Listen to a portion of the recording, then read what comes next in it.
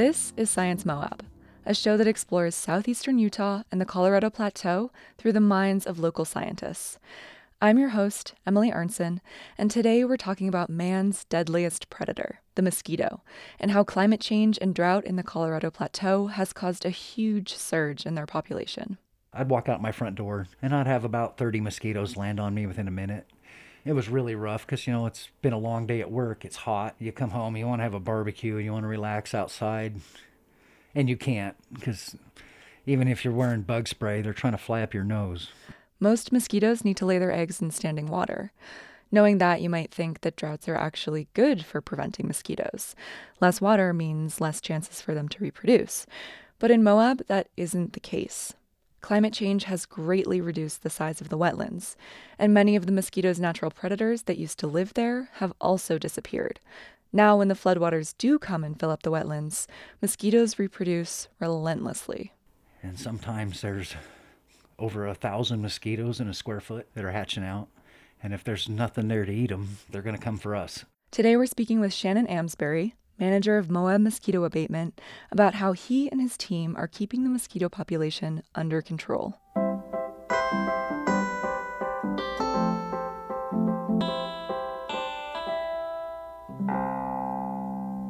Can you walk us through the problem of why there is such an overabundance of mosquitoes right now and sort of the role that climate change has played in that?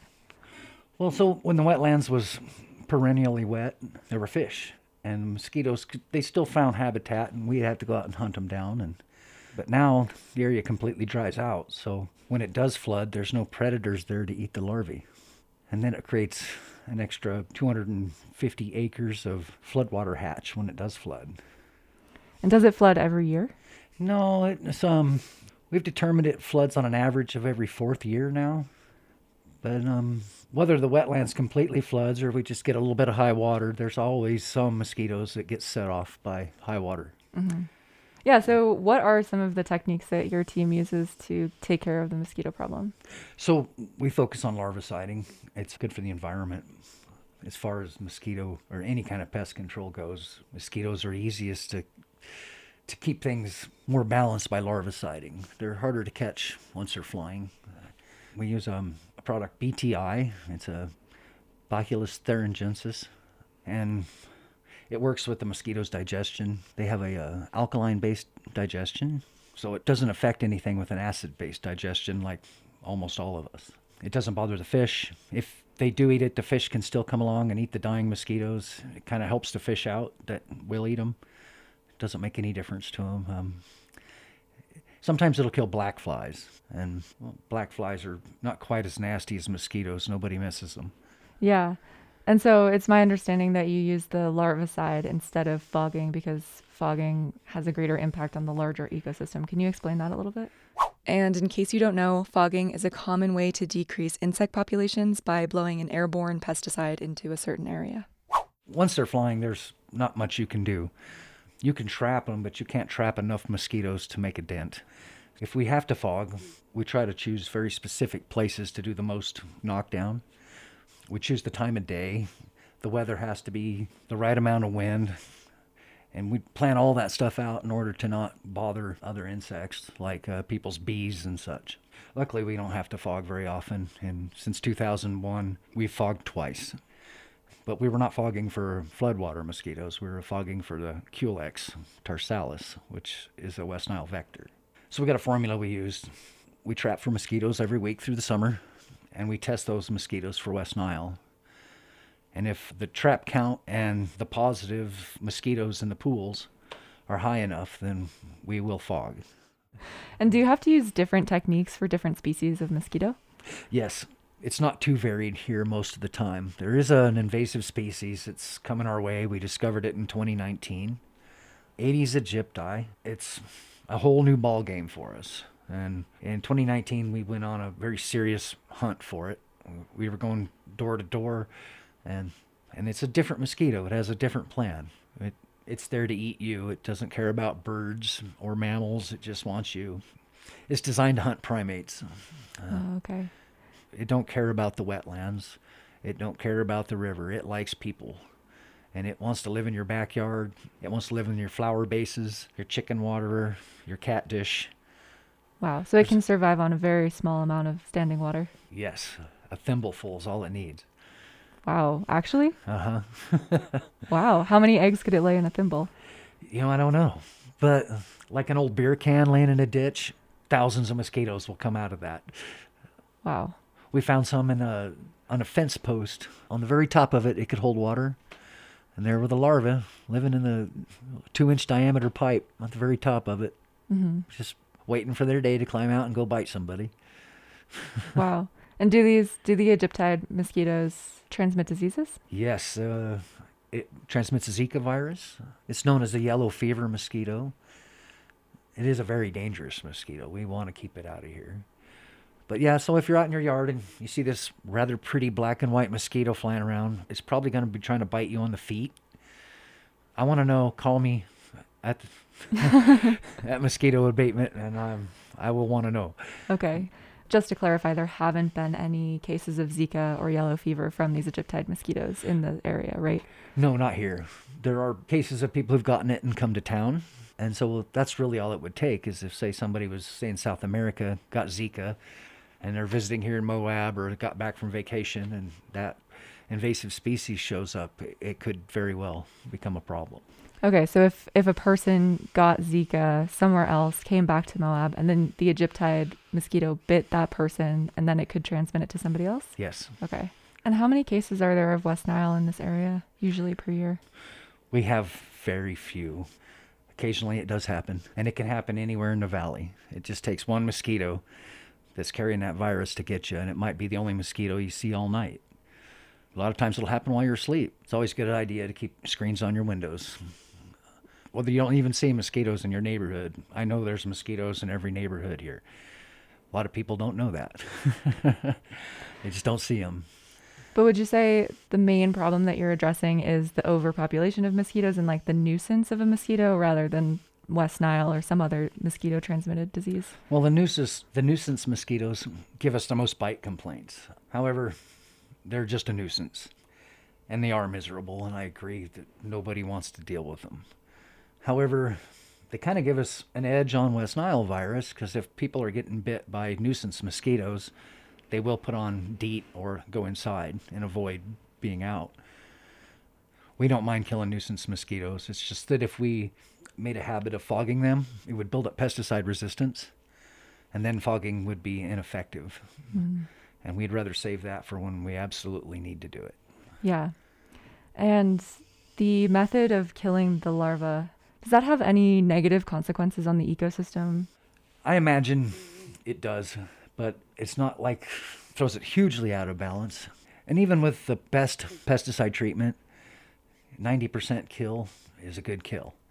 So there's still 10%, and that keeps the predators in the area, and they're still hunting larvae. And it kind of keeps things in balance, and we like to help nature do its own job. Well, if you have to do the adulticiding with the fogging, it really does set things upside down real quick. And so when we do that, our plan is to not do it like on a day-to-day basis, back to back. We really just want to protect people. Right. And I think maybe one of the other concerns with the fogging is that it kills all of the insects in a certain space, correct? Yeah, so when you run through with the fog, anything that's flying will get knocked down. Even birds? No, just the insects. Okay. Animals and such, we have ways of digesting that. So even if you do have a problem with it, it doesn't last long. And those are usually for very sensitive people or immune compromised. But we got people who, they love the idea of seeing this fog. They're all for it. And we got other people, they're absolutely afraid to death of it. The amount of pesticide that's in the fog, there's very little pesticide in it. Most of it is the carrier. And no, I wouldn't recommend breathing much of it. But the little bit that might get sucked into your swamp cooler is tiny amounts. There is a risk of having an allergic reaction. And if in the case we ever do fog, we do put out a public service announcement. Right. And I know it's always risky to introduce new animals to an environment, but have you ever considered reintroducing certain fish or birds that are natural predators to these mosquitoes? It has been done. Back in, I think it was the 1950s, They brought in a species of fish called gambusia. They're small minnow-like fish. These fish never went away. They're still here. They live in the creek. They live in in your irrigation water canals, and they're voracious mosquito predators. New laws with the EPA: we can't be moving fish around. If it introduces disease to native fish and such, we would be liable for that, and there's very strict rules on it. So we no longer play with fish. If you have a backyard pond, please get fish. Goldfish do great until they get too big, but you need small fish in your pond to eat mosquitoes. What But, happens when they get too big? They don't eat the mosquitoes? yeah.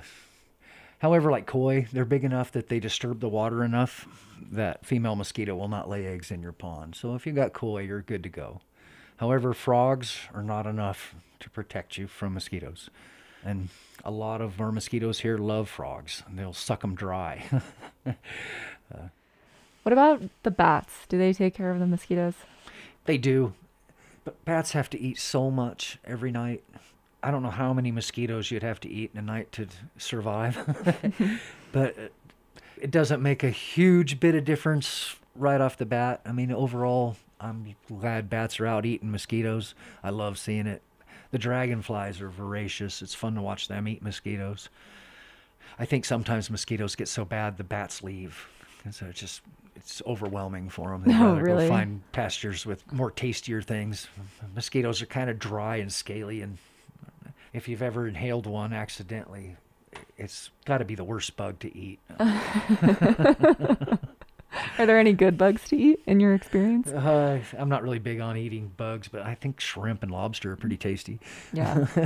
Sea bugs. Yeah, so walk me through a day. Are you wading through water, turning over rocks? What does it look like when you're out there? Oh, it's pretty easy. We wear our waders. We walk out. Most mosquitoes are going to be in the edge. They don't like deep water. But sometimes that water's hidden. It's underneath dead grass, and you got to go find it. And so we basically map out where all the water is, and we pay attention where water comes from. We know everyone's irrigation schedule. Sometimes people, they overflood it, and then it runs into some area. If the water dries up in 5 days, there's no problem. But if it lasts longer than that, it can set off a big batch of mosquitoes. And how do you find the groups of larvae? Anywhere there's standing water, there's a lot of springs along the creek, all the way from the golf course down to the bike path. There's little pockets here and there, and then out in the wetlands themselves, we can find the larvae out there. And what do the larvae look like?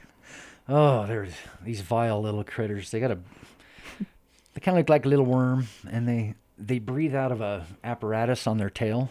It's called a siphon, and they hang from this siphon. And the siphon pierces the water surface, and that's how they breathe with lungs. And they become a pupae, which they call them tumblers. They look like a giant comma. And yeah, they swim by spinning around. They're very elusive. They're hard to catch sometimes. Can you see the larvae with your naked eye, or do you need a microscope? Oh, yes, you can see them. I can see them out of the corner of my eye now. If I walk past water, that swim, my peripheral vision will pick it up. And of course, after a while, I can look at standing water from 100 feet away, and I can tell if there's going to be mosquitoes in it or not. Yeah. And are they white? What color are they? They could be any color. And it depends on they feed off bacteria.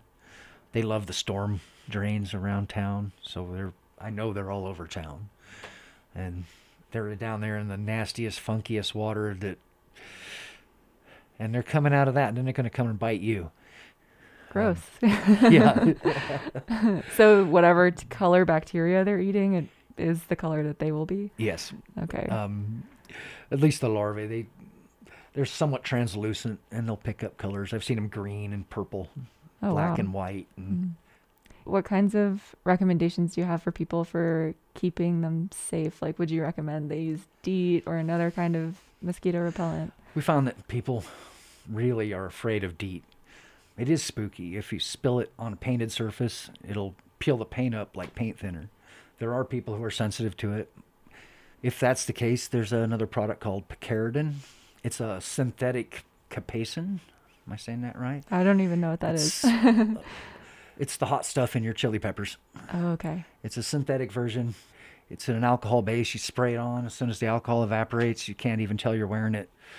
The mosquitoes will still land on you, but they won't bite. They'll just fly away. The Australian military developed it because they noticed their soldiers didn't want to wear DEET. And we have the same problem with our soldiers. They don't want to wear DEET either. And we've lost more soldiers to mosquito-borne illnesses than we have enemy.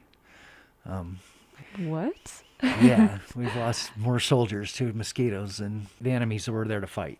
Wow. That is a wild statistic. It's pretty interesting, yeah. George Washington actually was able to beat the British because of mosquitoes. The English general set up his camp on a delta of the Potomac, and George Washington just waited them out, and they ended up all getting malaria, and they couldn't fight and had to give up. Wow, the mosquitoes. Yeah, and so from what I understand, 2019 was a really bad year for mosquitoes. Can you explain what that situation was like? Oh, it was a horrible situation. So we were shorthanded, and we didn't have anybody to be able to get out there and get the pesticide down and cover the acres. Then there's a priority list. When you have a flood, you want to get the ones closest to town first and then work your way out. But with the South Pond the way it was, it's a very rugged area to be into when it's flooded, and it's hard to treat. That part was given up on because of the stress and the heat.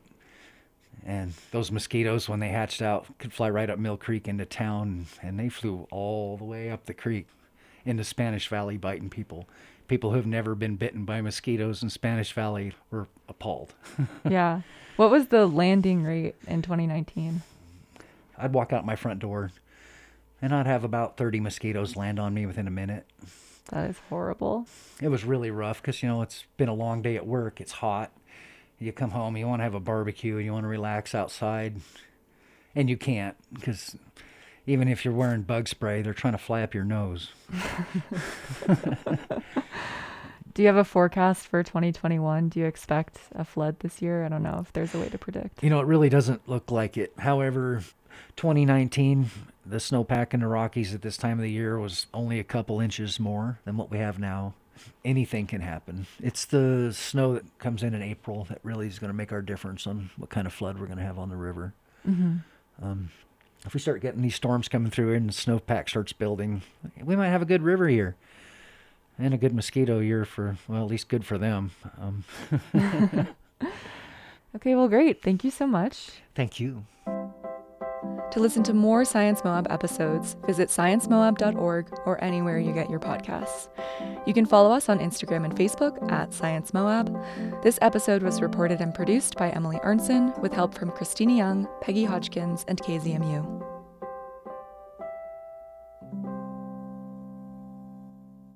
If you love learning about science on the Colorado Plateau, then you need to join the Science Moab movement. Subscribe to our podcasts, leave a review, get our newsletter, and donate to Science Moab to support knowledge sharing in this place we all love. Your contributions make Science Moab possible. Go to sciencemoab.org to learn more, and thank you, science lovers.